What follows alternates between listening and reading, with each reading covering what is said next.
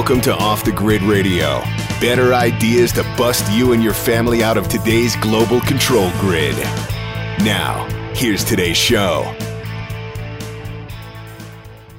Hi, welcome to another edition of Off the Grid Radio. I'm Michael Faust of offthegridnews.com. Today's guest is Joanne Olszewski. She is the owner of Worm Woman Incorporated, which manufactures and sells the Worm Away worm bin. She also is the co-author of the book, Worms Eat My Garbage, which, of course, is in its third edition, and it's published by Story. And she was friends with the original author, Mary Applehoff, who passed away in 2005. Joanne, thanks so much for joining us, and welcome to the program.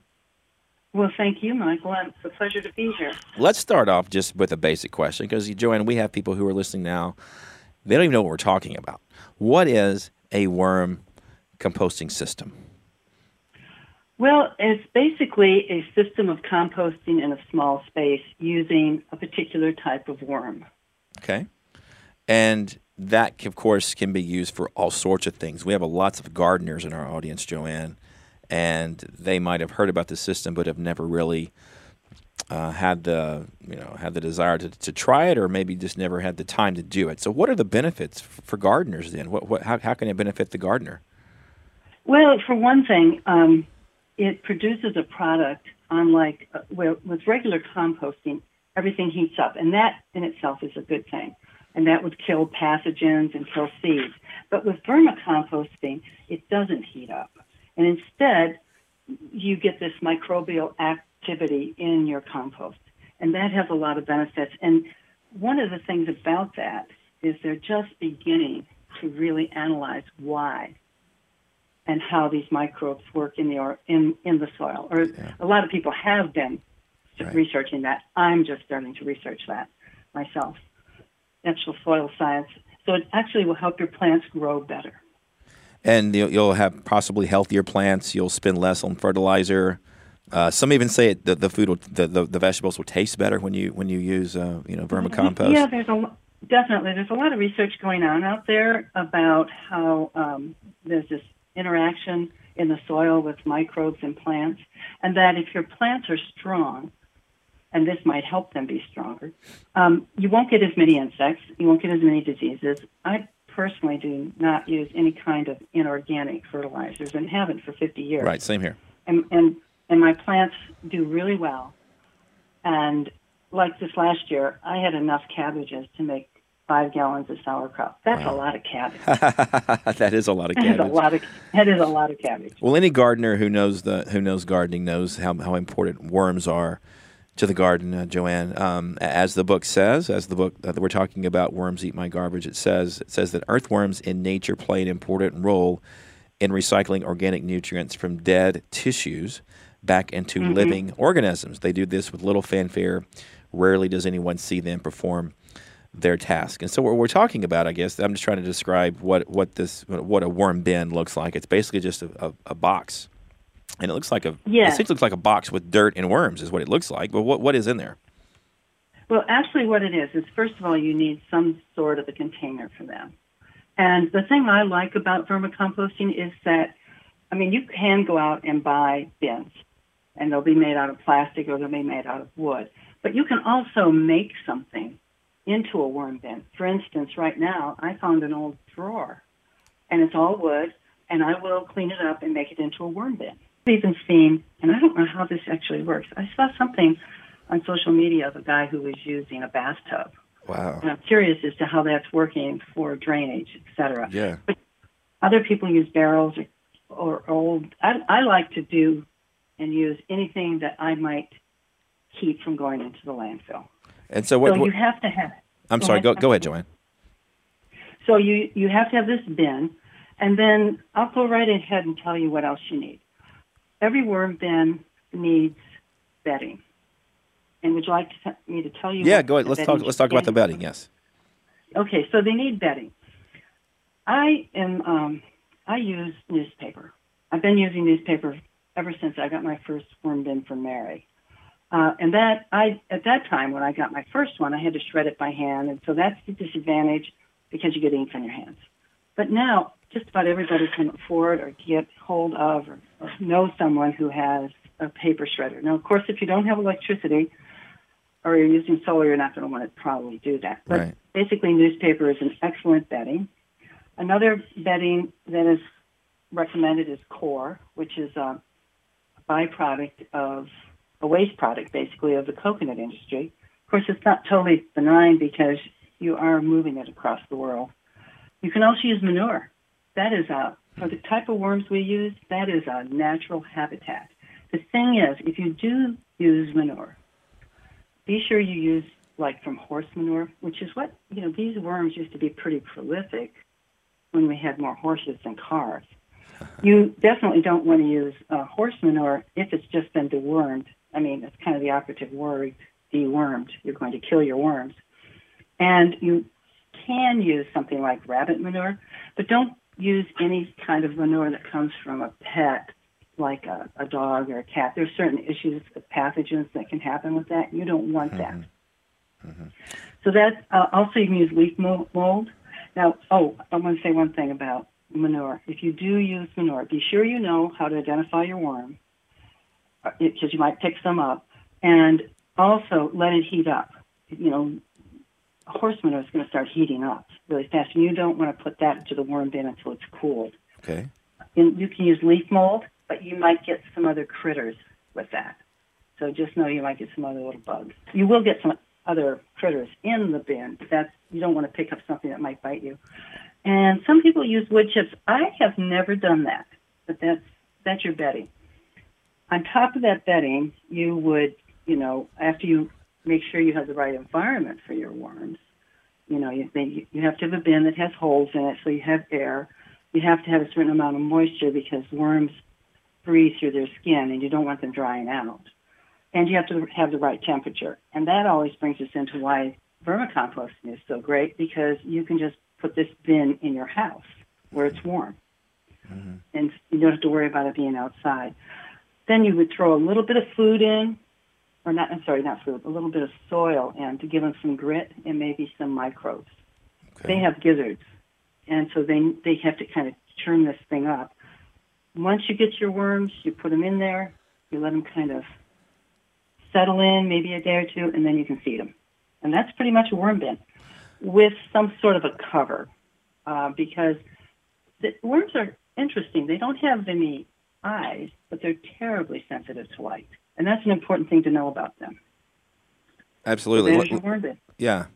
Let me ask you a couple of follow-ups there, Joanne, because you've raised a lot of questions. Some people are going to want to know, can they just use potting soil or just plain old dirt for bedding? What can you do that? Or if not? No. Okay. No, you're not doing that. No, okay. Because what you want is to get vermicompost. Okay. And vermicompost, these worms, and this is kind of a little joke, even though the book says worms eat my garbage, they're not eating your garbage. They're eating the bacteria and the microbes that are eating your garbage. They're eating that. And while they're doing it, they're taking that bedding in, and then it goes through their body, and when it comes out, another word for worm poop is vermicast. Uh-huh. And so that's you just can't throw dirt in there. And the other reason is there's basically 3 ecological categories for worms. There's your composters, which live on the top of the soil, and they eat whatever's there, the fallen leaves, etc. Then you have soil-dwelling earthworms. They do not eat the leaves and stuff. They're eating dirt. They're taking those minerals and eating that. And then way low down in, doing vertical burrows, are your deep dwellers, the earth, the big ones you see after a rain. Sure. They can go down 6 feet. Sure. And they will pull a leaf in, let it rot, and then they'll go up to the surface to put their castings. The only one that's good in a worm bin is a composter. So they don't live in dirt. They live in that compost, basically. We'll talk about the details and what type of worms in just a second here, Joanne. Let's take a quick break. When we return, we'll continue our discussion with Joanne, and she's the co-author of the book, which is in its 3rd edition, Worms Eat My Garbage. It's published by Story. We'll be right back.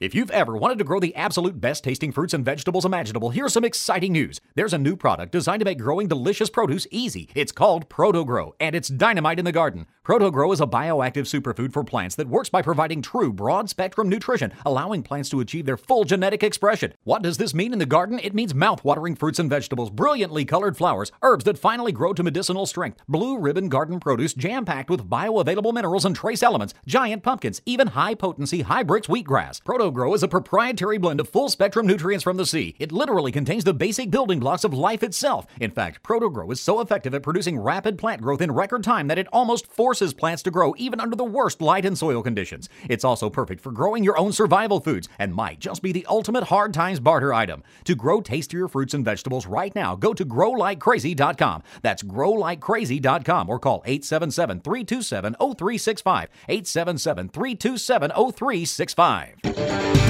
Off the Grid News, because you want a different paradigm.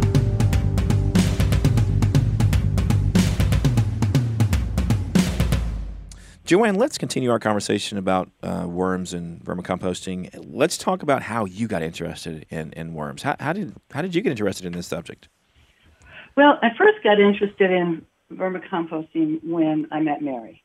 It was in 1982, and she'd just written this book. And Mary was an incredibly enthusiastic person. And the first thing she did is she gave most of her friends a worm bin and worms and set us up to do that. I put mine in a little greenhouse that I had. I also lived in Michigan at the time, and I put it under a bed or a bench, and I went to work, and I shredded a financial newspaper and put it in there. And I have to admit, I forgot about it. I fed them, and then I forgot about it. Yeah. And Mary, she was like diligent about coming up. She lives in Kalamazoo. I lived in Grand Rapids. She'd come up and visit and say, "Oh, I've got to see your worm bin." And she actually was in the car one time on her way out, and she stopped and she said, "I forgot to look at your worm bin." And she looked, and because I'd been watering my plants, they had stayed moist, and it was one of the most prolific worm bins she'd ever seen. She was so impressed.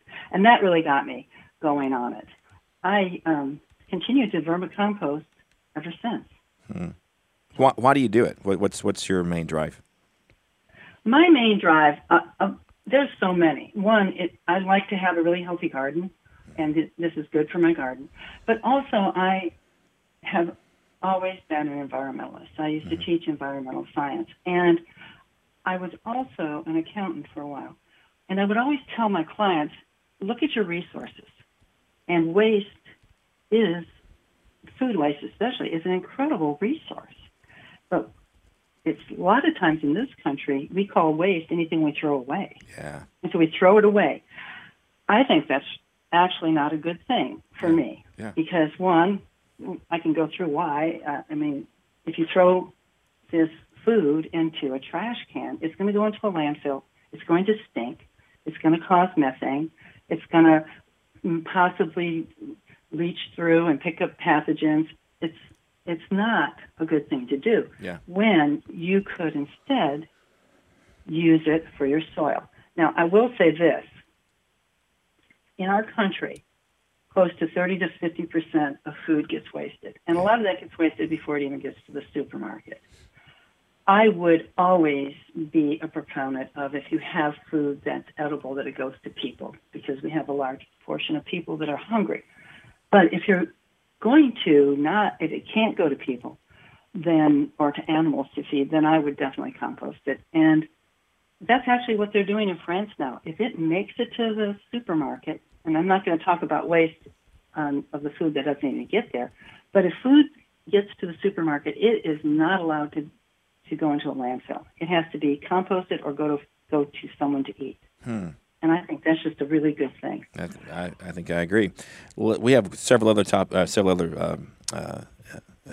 intricacies of vermicomposting we need to talk about so that we can explain it a little bit better to people. What is the right type of worm? I know there's several type of worms that people can use. What do you prefer, and what should people not use? Well, I highly recommend, first of all, that if you buy your worms, be sure that you buy them from someone who knows the scientific name. Because if they don't know the scientific name and they're calling it a red wiggler or a branded worm or a tiger worm, we could be talking about two different worms. So, first of all, if you're going to find your worms, like under a manure pile, be sure you can identify them. And at this point, even though over the years various worms have been recommended, I would only recommend Asthenia fetida. And the old spelling of that was fotida. And either spelling I have seen used by very knowledgeable people. So it's Asthenia fetida, which is also a very close relative to Asthenia andrea. Okay. The problem with that one is you almost have to use, you can't hardly tell them apart unless you do DNA barcoding. And even then, sometimes you get, false results. The biggest thing, those are composting worms. They're going to stay, first of all, they're going to stay in your bin. And they're not going to get out. They're not really going to live in your garden. So when you harvest, if you happen to have some worms that go into the garden, they're probably just going to turn into nitrogen and die. What I highly recommend people do not buy is this invasive worm, which is called a jumper. Some people call it a crazy worm because it moves really fast, way faster than a regular earthworm. Mm-hmm. It's like a snake worm, an Alabama jumper. It's actually Amethys is its genus, and they're really researching this. And this is a worm that's actually been prohibited from coming into the state of Wisconsin. And there's issues with it in northern climates. So don't use that worm. It will just eat everything and move so fast, and you will end up not with good soil. You will end up with like coffee grounds, dirt. And so the one you recommend is called Asthenia fetida, I believe. Fetida, yes. Okay. Asthenia fetida. Okay. Do you know how to spell the first part of that for those who are listening? It's a capital Eisenia. Okay. And then the species is Fetida. Fetida. All right. And sometimes it'll be spelled Foetida. Okay. That's helpful. That's the old. That's the old spelling. How many worms are we talking about that someone needs to get started? Is it judged by the number of worms, or is it judged by the pounds? I would go by the pound. I mean, you don't want to sit and count those worms. Now, my brother, he set up a worm bin, and he told me he named them all. And I said, seriously? And he goes, sure. I called them 1, 2, 3. So, no, there's too many worms, and you're going to get them mixed. You're not going to get all adults. You're going to get some juveniles. You're going to get some cocoons. They call that bed run. You want that. So you go by the weight. A pound would usually start you. And what do you feed them? We're saying that worms eat our garbage, and that we're talking about essentially food waste when we talk about that and other things. What do you feed them? What types can they eat? I feed them a lot of fruits and vegetables. They love those things. Okay.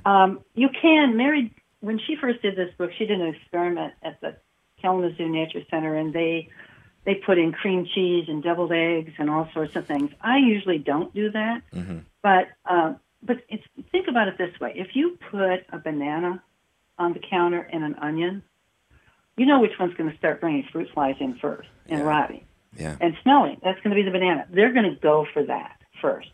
I've actually heard people say worms don't like onions. They'll eat onions. They're like anybody else. They'll eat what they've got, but they prefer the things that are just rotting on them. And meat. Meat is a no-no? Well, that's a good question, because a lot of people will say don't use meat. And the reason they're saying not to use meat is if you don't bury it enough, you could get some other critter in there that you might not want, like a rodent or something like that, depending on where your bin is. But Mary herself used to, she was such a scientist, she was always experimenting. She would put chicken bones in the bottom of a pretty deep worm bin that she might have outside that was like 2 feet deep or so. Mm-hmm. And she'd let the worms clean her chicken bones, and then she'd take them out and put them in a bag and let them dry, and then she'd hit them with a hammer to get her bone meal. So you can technically use meat, but you have to be careful with that.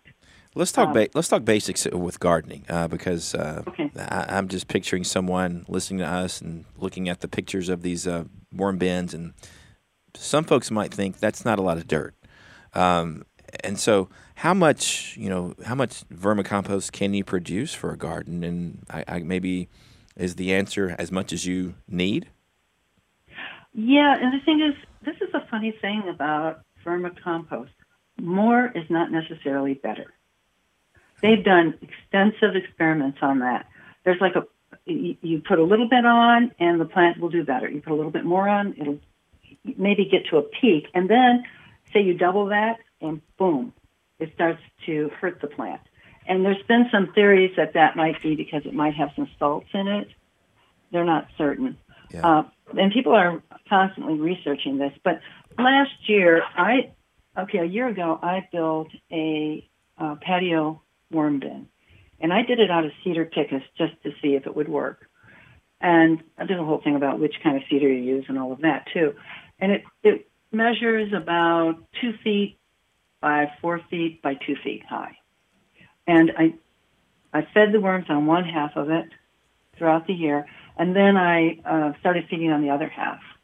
And then I brought all of that in, and I got, I'd say, about four gallons of vermicompost. And after I harvested, actually it was vermicast. I let it go a little too far. Mm-hmm. And actually that's not a bad thing. You just kind of hurt your worms when you do that. So I have all this vermicast, and I separated the worms from it, and I'm waiting to put that in my plants when I start gardening again. So, what do you mix it with the dirt? That's what I'm yes, asking. Okay. Definitely. Or you can put it on top, or you can actually combine it with some other substances like core and maybe some perlite and stuff, and make these little what are those seed blockers? You can make your own little seed starters, which I'm going to try and do this next year because, again, I hate that I'm buying plants in plastic and creating more plastic pollution. And so soil blockers are a nice little idea. So you treat it kind of like fertilizer? You know, too much fertilizer is a bad thing, but a little bit of fertilizer. Right. And when I say fertilizer, I'm talking about just picture, fish emulsion, something like that that's organic and that we would all agree is okay. Right. Some people might want to know, how do you separate the worms from the compost? Now that is a good question. I was at this conference, and I was looking at all these incredible systems these people had set up that cost tons of money. And then there was a gentleman there that had a very simple system, and someone said, how do you separate the worms? And he said, we trick them. Remember earlier I said they're light sensitive? Yeah. Well, what I have done is I take a rather large tray, I'd say it's about 3 feet by 2 feet, and on either end I put the vermicast or vermicompost there. Down the middle, I put something that's going to start to rot, like a banana or an apple. And then I cover that with my shredded, moist newspaper, put something dark over it, like a piece of burlap or, once again, a plastic, dark bag, or a piece of cardboard or carpet or whatever. Put it on the table, turn on lights, and they just move to the food. They just move in, and you can just kind of brush away and collect. And it takes maybe about 3-4 days, but they will go because they're hungry. And there, of course, are other ways as well, which are explained in the book, Worms Eat My Garbage. Let's begin wrapping up here. You mentioned vermicast earlier. What is the difference between vermicast and vermicompost? Okay, vermicast is actually worm poop. Okay. And so depending on when you harvest, if you do it early on, you'll have vermicompost. And so you'll have some castings in there, you'll have little bits of food left, and you'll have little bits of bedding left.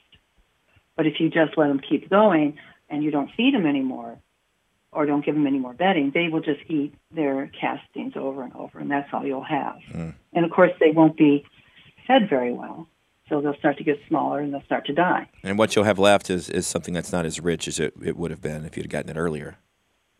Well, I'm not quite sure on that. Really? Okay. I've met, there's a possibility, I don't know. I've been meeting these people from all over the world that are just studying this intensely to see actually what is happening. So I think there is a an optimal time. Interesting. But I'm not certain. Yeah, interesting.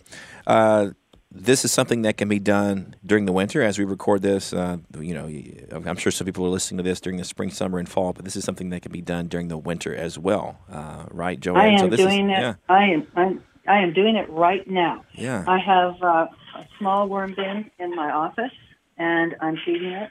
I'm having to attend to it a little more because it's near a wood stove, and the bedding tends to dry out, and I don't want to dry out my worms. Now, where I'm located in the U.S., I was able to use my patio worm bin last year over the winter because we had a very mild winter. I just put straw bales around it and covered it, and they survived. This year, we went down to 4 degrees. I think it'd be surprising if they did well in that. So that's the beautiful thing about vermicomposting. You can do it inside, and it doesn't smell. If it smells, you're doing something wrong. Gotcha. That's one thing that people are going to want to think about. Not think about, but the people are probably asking as we talk is what is this going to smell like? And you're saying it doesn't. It doesn't. Oh no, it doesn't smell. No. And there actually was a school of architecture. It's still there, I'm sure, at Ohio State, where they were making furniture for vermicomposting. But I don't think they're doing it anymore. It was beautiful. Just people making I have one friend who has a drawer with a cutting board over it, and she just lifts up the cutting board and drops it in. No, that's fascinating. That's fascinating. Yeah. Let's wind this down, Joanne. How can people learn more? How can people learn more about you? Is there a website or? Well, I definitely have a website, wormwoman.com. Wormwoman.com. And I will be. Okay. Yeah, and I will be posting more to that. I'm also trying to connect and am connecting with other people that are doing this. I've been meeting at these various conferences. I will be at the Northwest Flower and Garden Show in February speaking on this very subject on Saturday night and Sunday morning. And I'll also be at 2 Mother Earth News conferences, one in Asheville in April and one in Topeka in October. And then I'm sure I'll be speaking some other places also. Awesome. I have to just tell you this one thing. I used to say to Mary, Mary, I'll ask you a question about worms in a dissertation later. I'll get an answer. And I do the same thing now. I just love talking about these creatures. They're fascinating. So They definitely are. And so the website is wormwoman.com. That's where people can get more information about yes. Joanne. Our guest has been Joanne Shevsky. I always mispronounce your name. Shevsky. Yes, thank you, Joanne. It's been too long since I pronounced it earlier in the show. That's why I forgot it. Our guest Well, thank you so much for having me. We enjoyed it. Let me close the show, and I'll talk to you in just a moment, okay? As a reminder to our audience, our website is offthegridnews.com. You can visit our how-to section where you can learn everything from how to boost efficiency in your wood stove to how to grow vegetables during the winter. With engineer Gavin Wright, this has been Michael Faust. Please join us again next week for another edition of Off the Grid Radio.